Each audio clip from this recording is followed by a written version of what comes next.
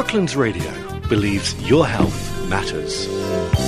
Good afternoon, Natty. It's great to have you in the studio today. Good afternoon, Jill. Thank you so much for the invitation. Oh, no, it's good to have you here.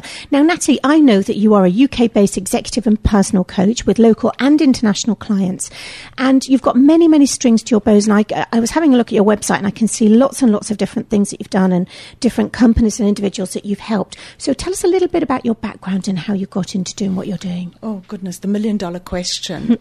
So I've been coaching for about 7 years now, and prior to that, I think most coaches that you'll speak to will tell you that they were coaches before they even realized that they were coaches. Yeah. People just sort of come to us and started to chat, and eventually we just make a profession out of it. Primarily, I'm just really passionate about helping people, and I really want people to live a fulfilled life, to live a life on purpose rather than just waking up one day and realizing that, hey, half their life has slipped by and they didn't know where it went to. Yeah. So that's what makes me very passionate about what I do. Yeah. No, I think you're absolutely right. So many people just think they've got to get up every day and earn a living and pay the rent. And there's so much more to life if you just go out there and find it. That's it. It's just, the daily grind of life can be so soul destroying. And it's so important just to set a few intentions and be sort of conscious about the decisions that we make. Yeah. And that brings us nicely onto our topic, because it's that time of year again when people are making resolutions and setting goals. But so often these don't work for people for various reasons. Tell us why that is.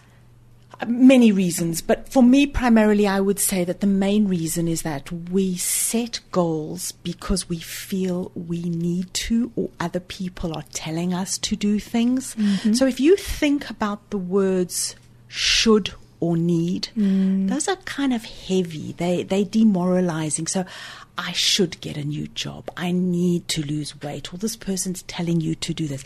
It's just heavy and yucky, for want of a better word.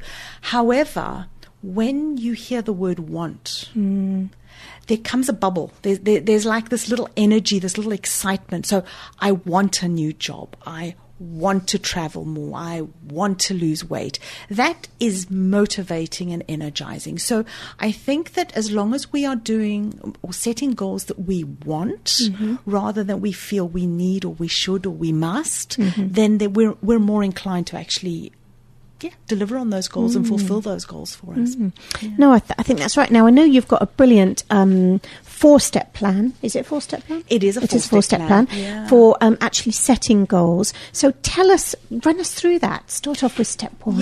Yeah. So just to clarify, the 4 steps are for reviewing your previous year. Okay. And the reason I do that is because I think that it's far more beneficial to be conscious, this word I use a lot, about what we want to do. So if we look back and review what we've achieved, then we can set goals based on the review that we've actually done. So it's 4 steps for reviewing, and then 5 steps or so for setting the goals. Okay. And I think you're right, because so many people look at their past year, and because they haven't actually achieved whatever the end of the journey was, they've forgotten about how much they achieved and enjoyed the journey itself.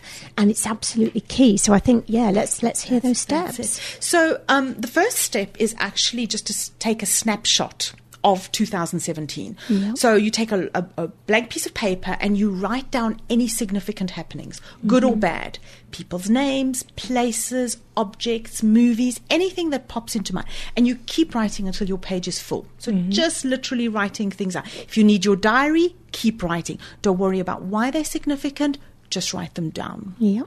Step 2 is what stands out. So take a highlighter or some different colored pens and really just circle or underline the things that are now standing out on your page. You may even notice that when you wrote things down, you automatically wrote some things bigger, some things smaller. You might even have written something down and underlined it as you were writing it. So just pay attention to the things and try and highlight now bigger significant things, if that makes sense. Again, don't worry about why they're significant.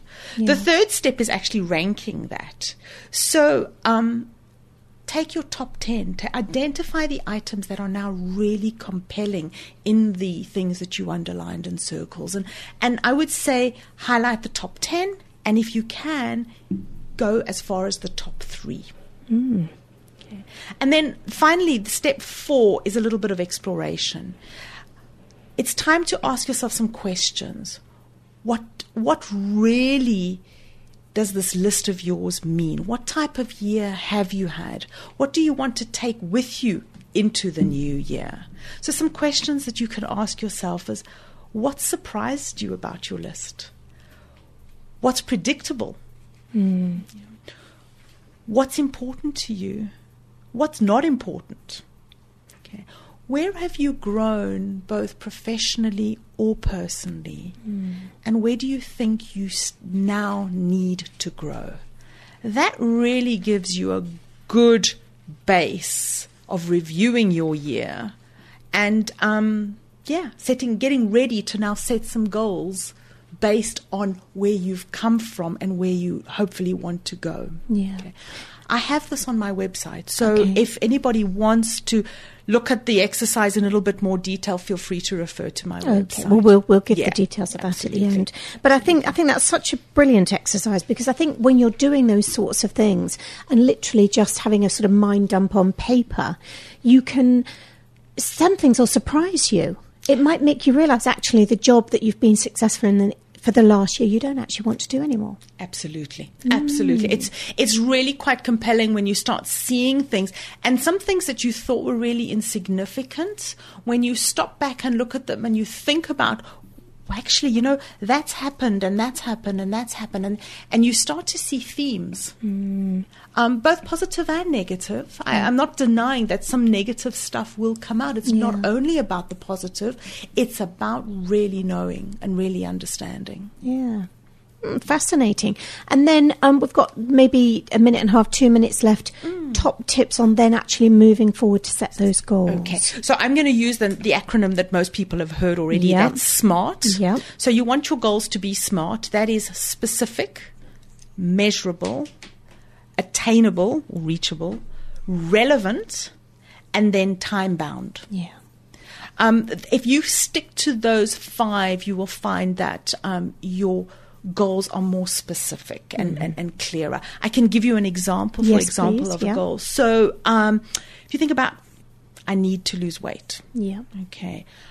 That's not a particularly smart goal. A smarter way of saying it is, I need to lose 10 pounds by Christmas in order to wear that size 10 dress to our family celebration. I will accomplish this by starting a new eating regime or new diet and exercise 3 times a week, starting tomorrow morning. Not only will I look great, but I'll be much healthier too. Yeah. Okay.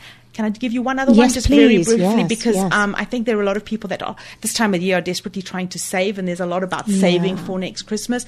I must save. Again, heavy, burdensome, yucky, not particularly nice. A smarter way, I will save £200 a month so that I can celebrate next New Year in Sydney. On Saturday, I will open a new bank account separate from my current account and arrange a debit order that will be taken every month and put into the account. So again, pretty specific. And putting some emotion into it. That's it. So that it becomes more a part of you and you've got an emotion to hinge it all on. Absolutely. And putting a sort of a fun thing at the end. So, for example, the saving so that I can spend New Year in Sydney next year. So really set it on something that is really close to your heart and something that you really want to do. Yeah. Fantastic. Natalie, how can people get hold of you? So various ways. I have an interesting website. My URL is www.arowofducks.com, as in getting your ducks in a row. Yep. Absolutely. Yep. And the easiest way to reach me is really info@arowofducks.com. Brilliant. Okay, well, you've got it there. You've got all the information you need. You need to get on with that now. It's the 4th today. So it's that time to sit down, set your scene, put some soft music on, light a couple of candles and relax and start thinking about what you've actually achieved in the last year. And I think people out there will be very, very surprised. Natalie, thank you so much for coming in to help us all today. That was brilliant. Thank you very much, Jill. It's been a pleasure to be here. Pleasure. That was Natalie Britton from arowofducks.com.